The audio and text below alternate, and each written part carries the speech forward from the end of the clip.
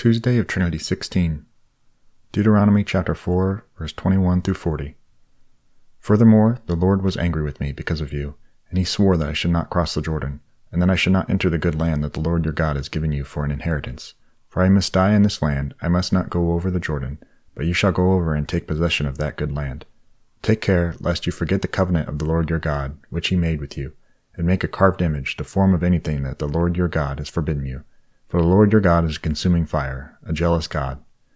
When your father, children, and children's children have grown old in the land, if you act corruptly by making a carved image in the form of anything, and by doing what is evil in the sight of the Lord your God, so as to provoke him to anger, I call heaven and earth to witness against you today, that you will soon utterly perish from the land that you are going over the Jordan to possess. You will not live long in it, but will be utterly destroyed. And the Lord will scatter you among the peoples, and you will be left few in a number among the nations where the Lord will drive you. And there you will serve gods of wood and stone, the work of human hands, that neither see, nor hear, nor eat, nor smell. But from there you will seek the Lord your God, and you will find him, if you search after him with all your heart and with all your soul. When you are in tribulation, and all these things come upon you in the latter days, you will return to the Lord your God and obey his voice. For the Lord your God is a merciful God. He will not leave you or destroy you, or forget the covenant with your fathers that he swore to them.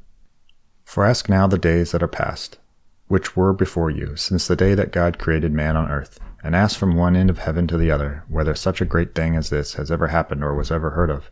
Did any people ever hear the voice of God speaking out of the midst of fire, as you have heard and still live?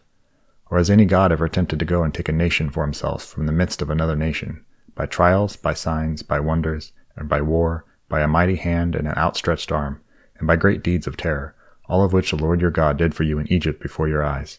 To you it was shown, that you might know that the Lord is God, there is no other besides him.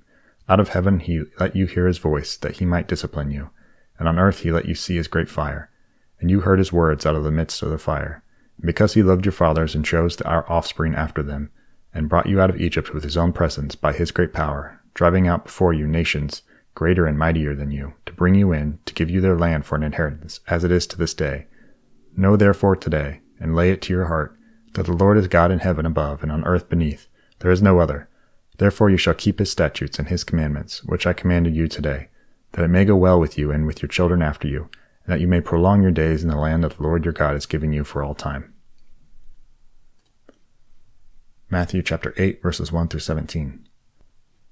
When he came down from the mountain, great crowds followed him. And behold, a leper came to him and knelt before him, saying, Lord, if you will, you can make me clean.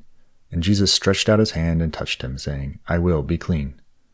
And immediately his leprosy was cleansed. And Jesus said to him, See that you say nothing to anyone, but go, show yourself to the priest, and offer the gift that Moses commanded for a proof to them. When he had entered Capernaum, a centurion came forward to him, appealing to him, Lord, my servant is lying paralyzed at home, suffering terribly. And he said to him, I will come and heal him. But the centurion replied, Lord, I am not worthy to have you come under my roof, but only say the word, and my servant will be healed. For I too am a man under authority, with soldiers under me. And I say to one, Go, and he goes, and to another, Come, and he comes, and to my servant, Do this, and he does it. When Jesus heard this, he marveled and said to those who followed him, Truly I tell you, with no one in Israel have I found such faith. I tell you, many will come from east and west and recline at table with Abraham, Isaac, and Jacob in the kingdom of heaven, while the sons of the kingdom will be thrown into the outer darkness. In that place there will be weeping and gnashing of teeth. And to the centurion Jesus said, Go, let it be done for you, as you have believed. And the servant was healed at that very moment. And when Jesus entered Peter's house, he saw his mother-in-law lying sick with a fever. He touched her hand, and the fever left her, and she rose and began to serve him.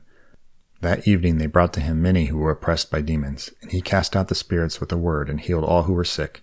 This was to fulfill what was spoken by the prophet Isaiah. He took our illnesses and bore our diseases.